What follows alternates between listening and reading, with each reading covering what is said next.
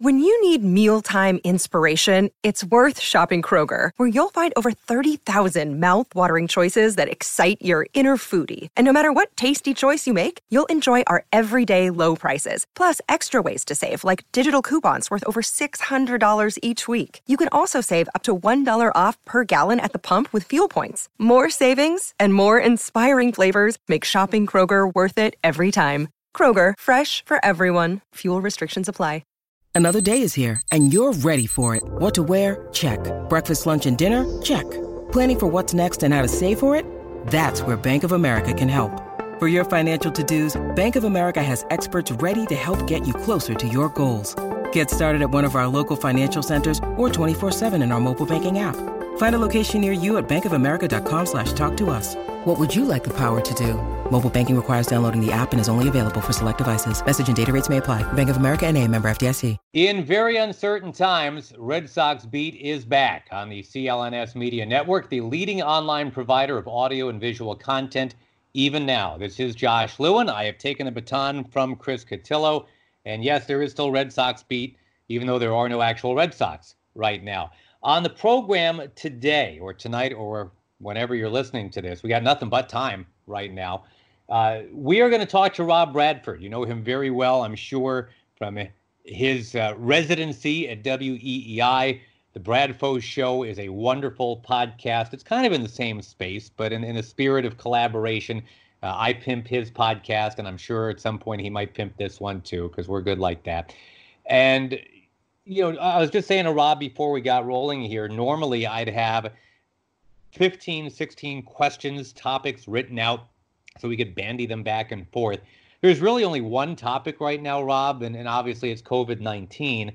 And first of all, before we even dive too deep into the Red Sox angle on that, how are you? How are you and your loved ones? You coping okay?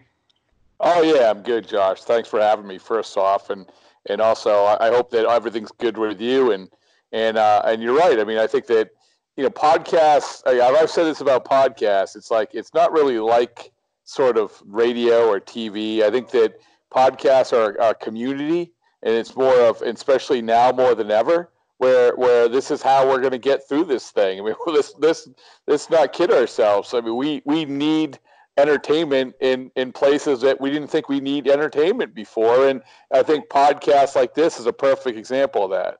Well, you and I have both gone various shades of berserk just in the last week or so. For me, it's been starting to put these little 30-second videos together of what I'm calling play-by-play of anything at all, where I just take the most mundane things I can think of, like emptying the dishwasher or looking at traffic out my window and doing like a bottom of the ninth play-by-play call. That's been my fun thing to do, just for levity's sake. You, I noticed, were trying to get a ping pong ball in a cup, and I'm guessing that was heavily edited, but it looked like you did very well. Yeah, well, it's beyond a cup, because everything relates back to toilet paper now, doesn't it?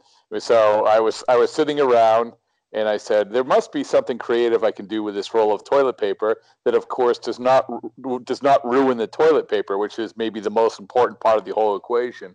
So we were playing ping pong, and so we just I tried to get it in the middle of the toilet paper, and thanks to a lot of time on my hands and just enough editing skills, I perfectly placed the ping pong ball right in the middle of the toilet paper. Note to self, I'm thinking competitive wiping might be an interesting. No. Well, you know, we have. So I've been drinking one Corona Premier a day. And so now we have sort of this stockpile. We have 6 bottles because it's been 6 days. Right. And so I have these Corona bottles. And so now my daughter and I, we had a roll of toilet paper and a bunch of Corona bottles, and said, well, there must be something creative we can do with this. So that is the next thing we'll spend 24 hours trying to figure out why we're in our house. Well, necessity is the mother of invention, or some such. But yeah. Wish you well in your pursuit. Hey, before we go much deeper here, a quick reminder, because in this space, we normally tell you about all the cool things you can be betting on with Bet Online. And obviously, there's no NBA, NHL, Major League Baseball right now. You might think there is nothing to bet on. You're wrong, because our exclusive partner, Bet Online, still has hundreds of sports and events and games to wager on. You can let them bring Vegas to you with their online casino and blackjack. all open 24 hours a day, all online. They got the $750,000 poker series. If you're into props and entertainment betting, you can still bet on Survivor, Big Brother, American Idol. You can even bet on the weather right now. And actually, for me, I'm coming to you from Solana Beach, California. That's a bad beat because it's always 67 out here and perfect. But visit the website or use your mobile device. Join today. Receive a 100% welcome bonus with your first deposit. Be sure to use promo code CLNS50. Bet online, your online wagering experts. All right, since I just read the number 50 right there, my ADD mind goes right to Mookie Betts because that was, of course, his number. Now he is in L.A. But is he? This is one of those weird things. It's the what if that you and I both kind of dig, Rob. But what if? I hope I'm wrong about this. When I say what if there's no baseball season at all in 2020, what if Mookie Betts went to the Dodgers but was never actually a Dodger? Blah, blah, blah, yada, yada, yada. I mean, where does that possibly go? Well, I think you have to go to the service time argument they're having right now, because if you bang out the season and you have no season, it's not like I don't think Mookie Betts' contract automatically runs out. I think you still have to push the service time back, and him, the Dodgers still getting a year out of him. But, the question is that if you go to half a year, if you go to a portion of the year, what does that mean? And that's where it gets really complicated. And I don't think that a lot of places have answers. And, Josh, you and I both want to see baseball as soon as possible. There's no doubt about it. But there is a part of the equation which is sort of tantalizing, which is this sort of sprint of a season. And maybe the sprint of a season is 130 games, and that's the best case scenario. But it's, I remember going way back to, I was thinking about that when they split the year up. What was it, 1981? Where they had, they split the year up, so you had two different seasons. And I'm not saying you do that, but there's just so many scenarios out there. But I'm glad you brought up Mookie Betts, because I think he is sort of the guy that we have to look at, say, what is going to happen here? And could the Red Sox actually get off of getting these three players in the Mookie Betts trade, and the Dodgers really getting very little out of Mookie Betts? That remains to be seen. So the other piece of news, such that it is, last time you and I talked, we figured that when there's a resumption of play, Chris Sale is going to be the keynote guy in the rotation. And now there is no Chris Sale, not only for 2020, but now you got to start thinking, because of the timing of when the Tommy John surgery was announced, what does that mean for 2021? Where are you with the whole Chris Sale thing? Well, there's a lot to that, right? I mean, there's the why didn't he have surgery back after the year? They felt comfortable with it. It was, I think it's, to be honest with you, Josh, I think it was one of these hazy things where the doctors probably said, no, every pitcher has something wrong with their elbow. Every pitcher has something wrong with their shoulder. And we think why there is something wrong, you're going to be able to get through it. And if you give him that open window, he's going to jump through, which is exactly what he did. But that probably wasn't the right way to go, because it's going to cost him, by not doing it then, it's going to cost him half the season. Now, there's other parts of this conversation about, for instance, about the contract he signed. And from what I understand, the medicals, when they did the physical for the contract, were pretty decent. I mean, pretty decent in the sense that they hadn't changed, and they were confident that he could pitch and it was going to be okay. Now, I think where they messed up is that they said they discounted the fact that the year before he was hurt. He was pitching with a bad shoulder. You hadn't seen him pitch yet in a regular season with that shoulder or making those adjustments. And the other part about it is that, as he told me in London, he was never going to the contract year. He was always going to sign with the Red Sox. He liked spring training. He liked being in Fort Myers for those extra 2 months. He liked being a part of the Red Sox. He thought they were going to win every single year. So they did not read the market right when it came to Chris Sale, and they jumped the gun, I think, in giving him the extension. It's sort of hindsight is 2020 in armchair quarterback. But if you add all these things up with the knowledge that they should have had, you probably don't make that extension. Right. That's a very good point. Rob Bradford visiting with us. Catch him on WEEI, of course, and the Brad Foe Show podcast. What is coming up on the next Bradfo Show podcast? Oh, my goodness. It's the first time we've ever done a podcast where half of it was executed in South Korea. Nice. So, I talked to a gentleman who is the research and development of the Lotte, I hope I'm saying that right, Giants, part of the KBO, the professional league in South Korea. And the reason I wanted to talk to him was because, Josh, I think I talked to Eddie Romero, the assistant GM of the Red Sox, the other day, and we were talking about these videos that are coming out of South Korea of inter-squad scrimmages and practices. And he said, it's like the Super Bowl watching these things. Right. It's the one place we could get baseball. So I talked to him just about, not only about, what the dynamic is there, but how they really get to the point. Because as we know now, South Korea handled the whole coronavirus thing pretty well. And a big part of them being able to get back to this position and having the chance actually to start their season in mid-April was that everyone was getting tested. Like everybody who played in that stadium had been tested, so they knew everyone was okay. There hasn't been one person in the entire league who was tested positive for the coronavirus. And they know that everybody who's in that stadium, and I'm not talking about the fans, but everyone in the stadium is safe. That's why they were able to do what they did. So I got to pimp my own little project here, too. You mentioned going kind of on a deep dive because there is no actual baseball going on here. The Throwback League podcast that I started up, and you were kind enough to help me scrape up a couple interviews. I love it. It was great. Well, when I was looking to put together, I got Jim Rice and Louis Tiant, among others, when I was down there. That was for a game that was just played, I think a couple weeks ago when this one aired. That would have been the 0-1 Diamondbacks against the 75 Sox. That was a 5 seed against a 12 seed. And I won't do a spoiler alert, but Tiant was matched against the big unit. So that was a very tough matchup for the fighting Bernie Carbos, unfortunately. The 86 Red Sox just played against the 93 Blue Jays. And that one, again, without spoiling it, there's going to be some Red Sox representation going forward here. But I think you'd appreciate the depth of the project just because of the generations that we're talking about. And if you're not familiar with it, the Throwback League is basically March Madness for World Series teams from Rob's generation and my generation. I put this from 1974 through 06. That's the spread. And it's 32 World Series winners, 16 at-large teams, so basically World Series losers.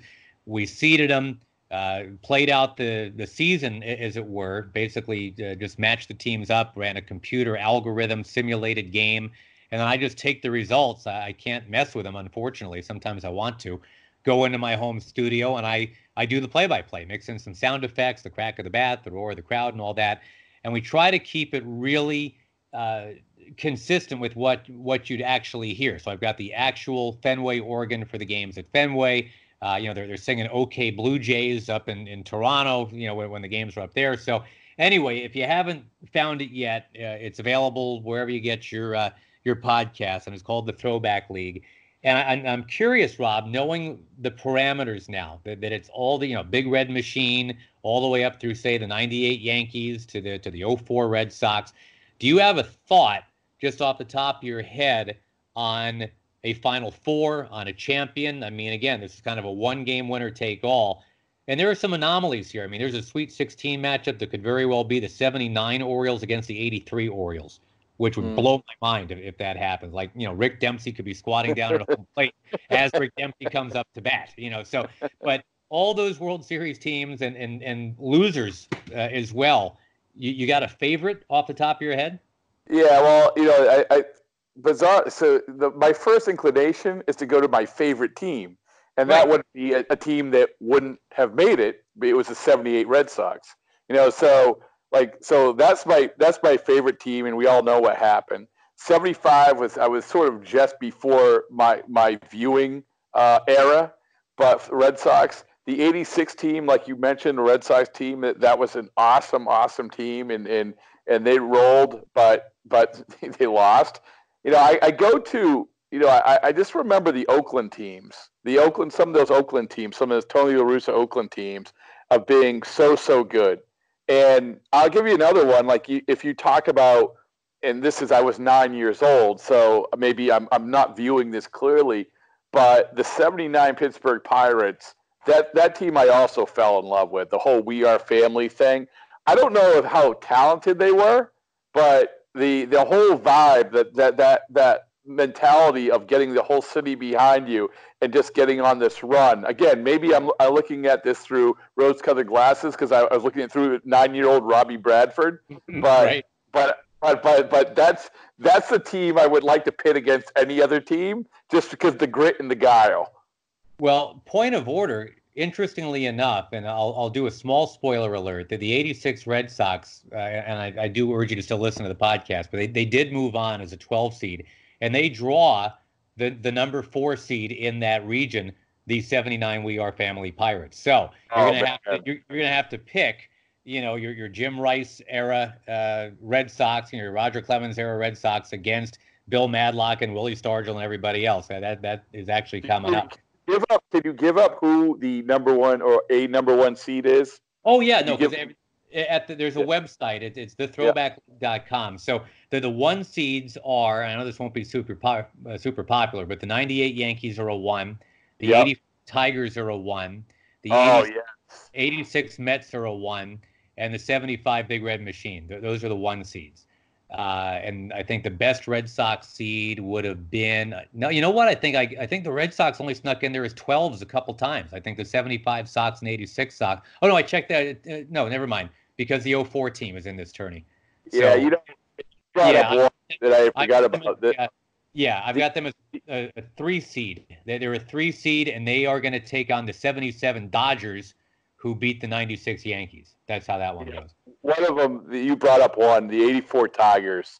I mean, they were a wagon. I mean, that's sort of like what, and maybe I'm viewing this differently, but I just remember them just obviously rolling, getting off to that start, just rolling Sparky Anderson. But good stuff, man. Like I love that.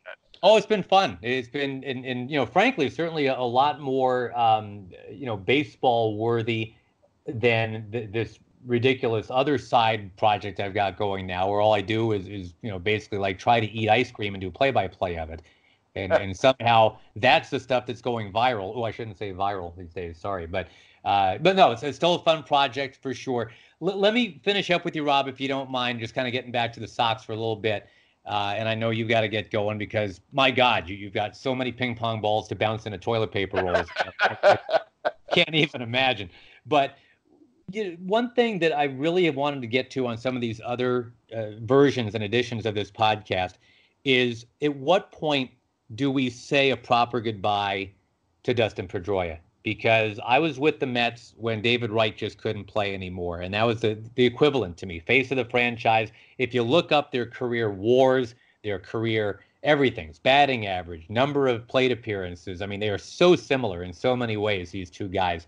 But I think that the most important way that they're similar is that they're great dudes, total gamers, that their bodies betrayed them at the end. And it's very sad.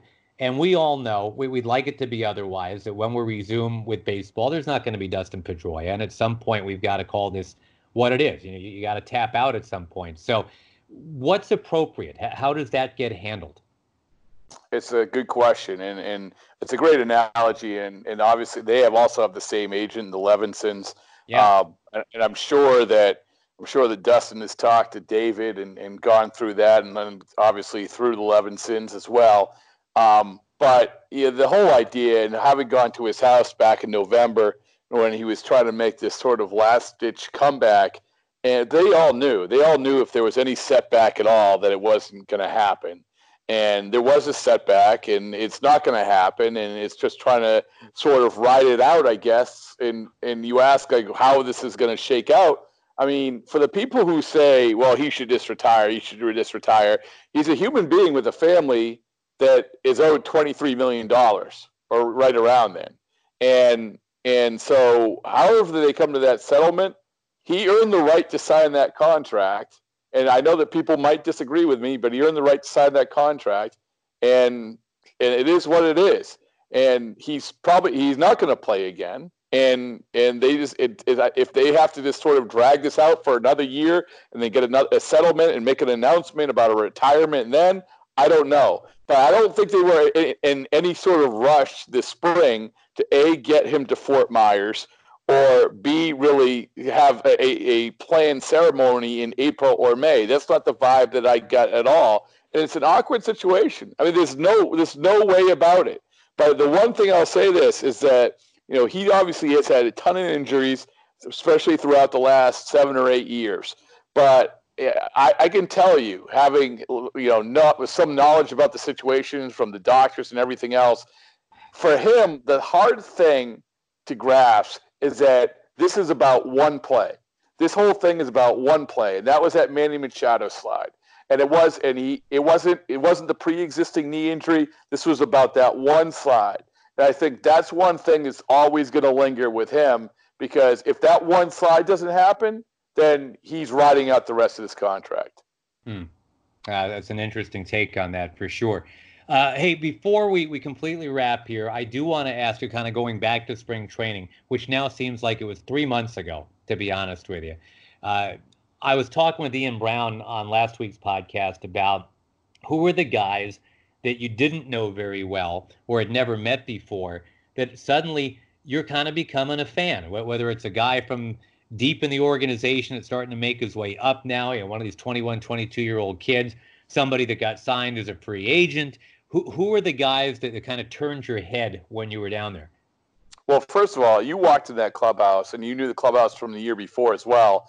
I mean, before it was a bunch of guys that you knew and Colton Brewer.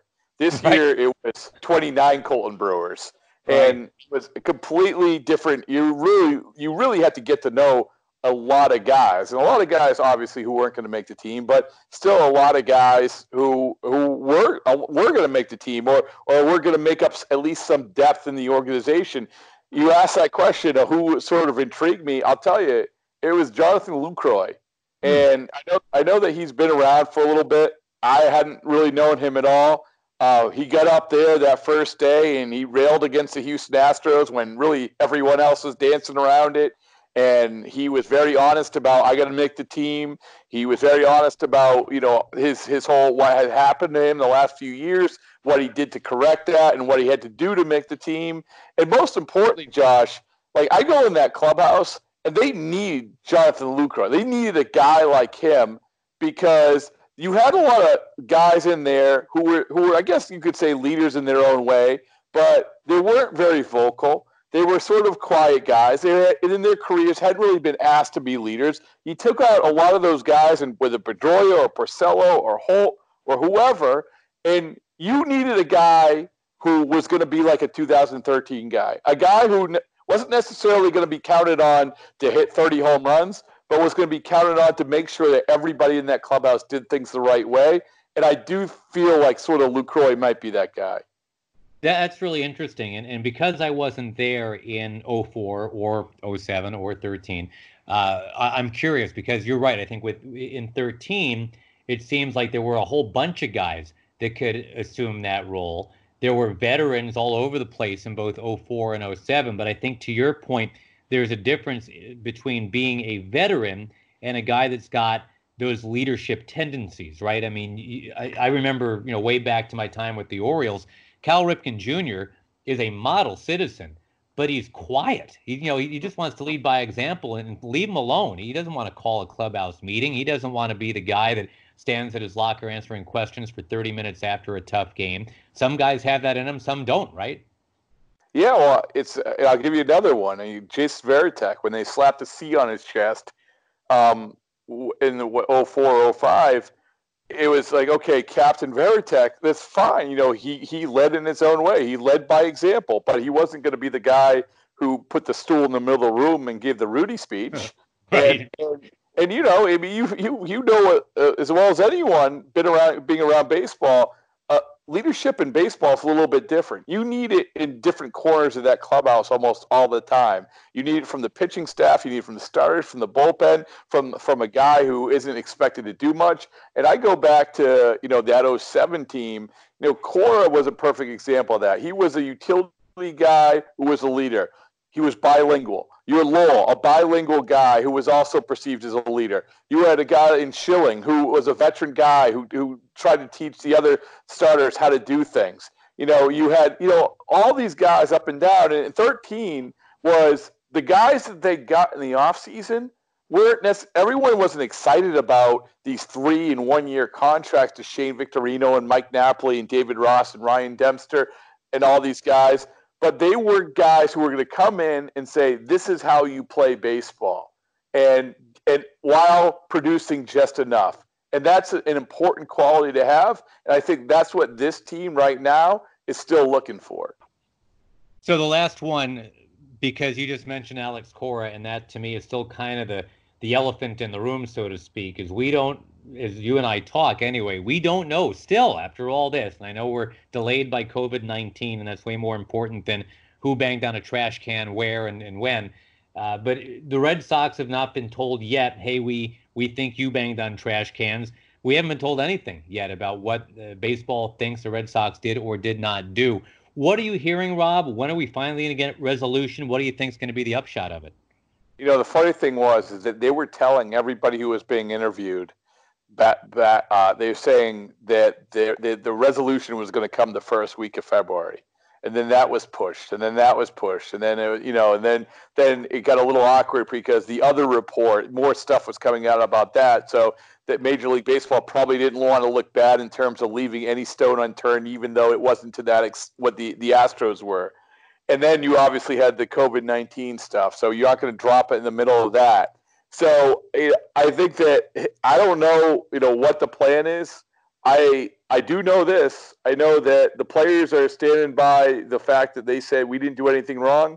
But at the same time, they might say we didn't do anything wrong. But for the Red Sox, all it takes is a little something. Because Major League Baseball can default to, we slapped you on the wrist for the Apple Watch thing. We told you if you did anything at all, we're going to come down on you. And they can lean on that. And that's what very well might happen. In terms of Cora, this whole narrative of like maybe he'll come back and maybe it'll be 1 year Renicky and come back. I just don't see how they don't punish Cora more than a year based on the Astros thing alone. Because you have Lou now and you have Hinch, and they were both got a year, and they were basically painted as guys on the periphery who should have known better. And then in the report, you had Cora all over that thing. And I can't imagine that Major League Baseball, right or wrong, won't say you're getting more than these guys. And once you get past a year, then I don't know how the Red Sox bring him back. Yeah, I'm with you. It's a kind of a sad place to leave it here, but I think you and I both agree. Just a great guy to not only be the ballast in that clubhouse, but just to talk baseball with. Never mind the whole. Right. I mean, just knows so much and knows everybody and such a great attitude, and whatever he did or did not do, just frankly, as media people, it's going to be a bummer not having him around. Well, and being around the team, I don't know if you agree. Like, even though that first year he was the manager, obviously he was the perfect guy, right? He was the perfect guy. They win the World Series. He goes on an unbelievable roll. But even last year, he's still the best manager for this team. That's what people shouldn't lose sight of. He's still the best manager for this team in this city. And like you can roll over with the same coaching staff and Ron Renicky. It's not the same, and that's no black mark on Ron Renicky. He's not Alex Cora. Alex Cora was brought in there because he was the guy who could go out in the clubhouse. He was the guy who could handle the media in a certain way. He was just the right guy at the right time for the right team in the right city, and I think that remains true. Rob Bradford has been our guest. I kept him a little longer than I thought, but he's just such a good interview. And if you want to hear more from Rob and a gentleman from South Korea whose name he forgets or can't pronounce, one of the two. Oh, man. Now, see, I know. Don't be a hero. It's okay. I mean, there's a guy from South Korea that's very interesting that's on the Bradford show. So Sungmin Kim. That's his name. So you say. So there you go. Oh, okay. That's what I say.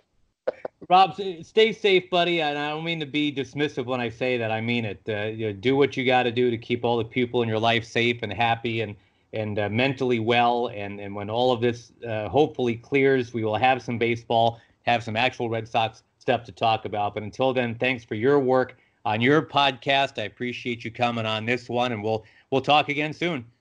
Josh, it's great talking to you, and thanks for everything that you're doing and that you've done and that you're going to continue to do, and you stay safe and healthy as well.